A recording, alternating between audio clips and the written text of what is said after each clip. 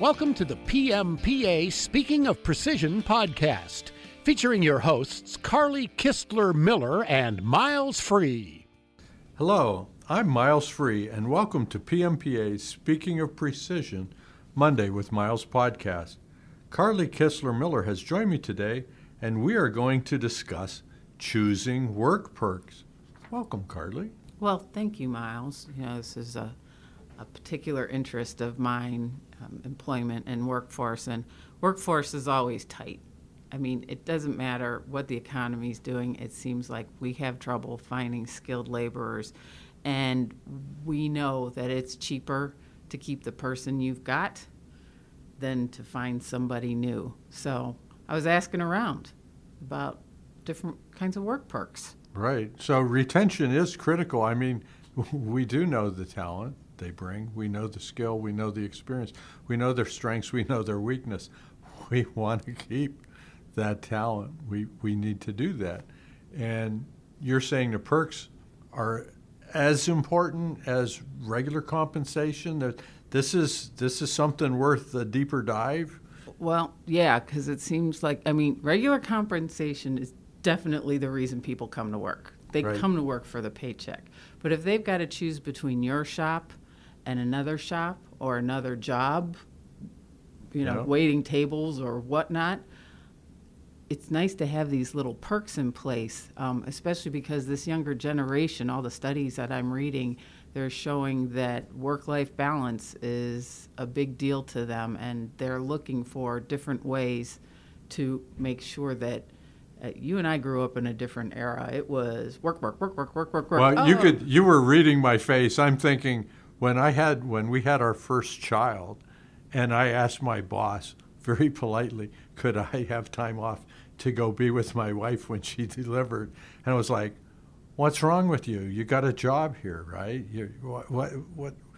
What's this work-life balance thing? I think he'd have fired me if I'd have said work-life balance back in the 80s. Oh, yeah, I would have looked at you cross-eyed, I'm sure. Yeah, absolutely. Well, and I just posted something on LinkedIn. It was this great visual someone else had posted where it said the definition of success, and it showed salary and job title as the only two definitions, but then the next one shows mental health, physical health, work-life balance, job satisfaction, salaries in there, job titles in there, but it's much tiny parts of the pie.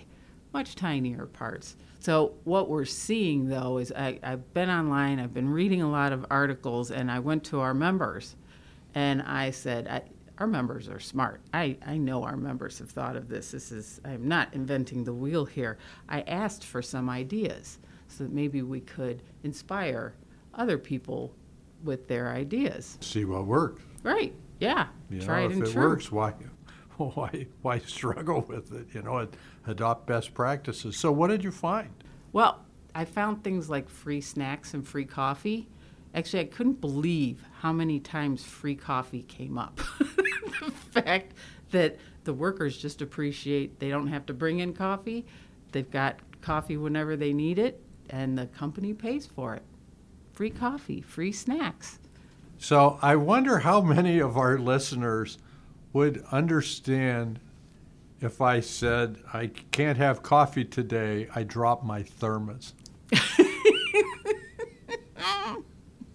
How many of our listeners have seen a thermos, right? Well, it'd be interesting to find out, but if you wanted to put it in today's terms, they'd be dropping their Yeti, although I don't think the Yeti would blow the way a thermos used to. No, that's funny. So free coffee. So free coffee, free snacks. We even saw that in Horn. We did. They had a little shop, actually, a little snack shop and vending machines, and Horn gives them money towards that every month. How great is that? And the neat thing about the Europeans is they also had, believe it or not, you could get your water with or without gas as I drink my Pellegrino. And while he does that, I'm going to flip the coin and talk about flexible schedules. When we were talking about work-life balance, flexible schedules can be really a big decision maker for people who have kids or they're taking care of somebody at home. Having flexible schedules gives them that chance to be able to take care of those people and still go to work. And you know, on one of the stops on our mastery tour, we stopped at Van-O-Matic, and these people like have the gold medal, the Olympic gold medal for flexible schedules. And they just said, look, if your kid's got a soccer game, you need to be watching your kid at the soccer game. And how do you do that in a production shop environment? Van-O-Matic's figured it out. It's some sort of magic they have figured out. I believe, if I'm remembering correctly, they don't even have like, you come in at this time, you go at this time, as long as you get your hours in. That's right. That's right. You're responsible to get your hours in.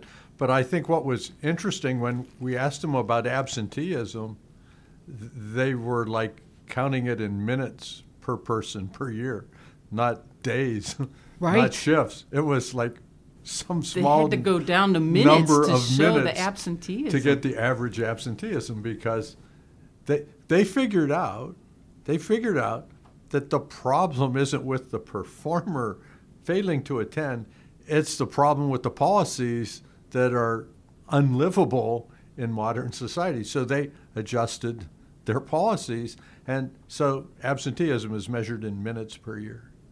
Yeah, it's amazing. They've figured that out. So flexible schedules could be something your shop could do to entice people not only to stay, but to bring in a additional workforce. Along those lines, you can award PTO. There's one of our shops, and I can't think of who it is. They awarded PTO for good attendance. Mm-hmm. So if they, had great attendance for 6 months, or maybe it's 3 months, they earned a day, or every 6 weeks they earned a day. But it wasn't just built in. I think they have PTO, but you get this. But it was an incentive. It was right. Incentivized extra time off. And a lot of people do value time over money. They would rather have that additional day off to be able to go to the soccer game or do something other than the money. But money still talks. So on our list is also bonuses, right, and salary incentives. I mean, those don't go away. Most people come to work for their paycheck. They got bills to pay. Money does still talk. On the fun side, then this one I read in an article, and it actually had a picture of it. This is not one of our members. Somebody put a putt-putt golf course on the roof of their building. Putt-putt. Putt-putt. And the employees can go up and putt-putt on their breaks or on their lunch or after work. I'm sure I would go up there. I would steal someone's Big Bertha, and from that higher deck, I would see how far I could get. So don't let me on your putt-putt on the roof. I'm not trustworthy. It's putt-putt, not putt-putt. drive. Drive. Well, you talk about fun days. Yeah. One of the things I've seen, I say one of the things, but I've seen it so many. Meaden Precision is one of our members. They show it on LinkedIn. Tanya DeSalvo at Criterion showed it on LinkedIn. These people roll out chili cook-offs. I think, chili cook-offs, chow, breakfast.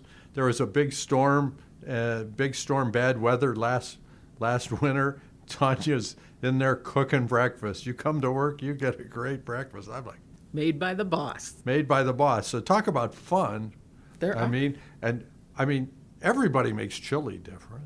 Oh, yeah. So that would be fun. That'd be great. We may need to do that here. That's we not should. a bad idea. But Micron also does that. Actually, they have a fun day every month, and they plan something different every month. And it gives the employees something to look forward to. Well, it builds culture. It's shared experience besides solving a problem. And it's team building, yeah. You're right, and it builds a culture. Another fun thing, and we saw this, is it Camcraft had an indoor golf simulator? Yeah. Yep. I would so be in that during lunch. Yeah. That would be so much fun. Yeah, I'm waiting because I think the next big one, they're going to get those immersive goggles. Oh, what the do you VR. call it? VR. Yeah. I can just see some of our leading shops saying we're going to put in a VR room and then we'll see what really. Then you'll see some Hey, some team activity. you Group could stuff, play a lot right? of stuff on VR. I love Wow. my VR. You can golf as well. There's also an Employee of the Month parking spot. You know, if you've got one of those parking lots that a parking spot is valued and it's close to the door, or it's during the Hey, winter months. That's or 5 it's- more minutes of snuggling in bed. That's right. Those Under nice, the cozy, down comforter, right? nice, cozy bed. Yeah.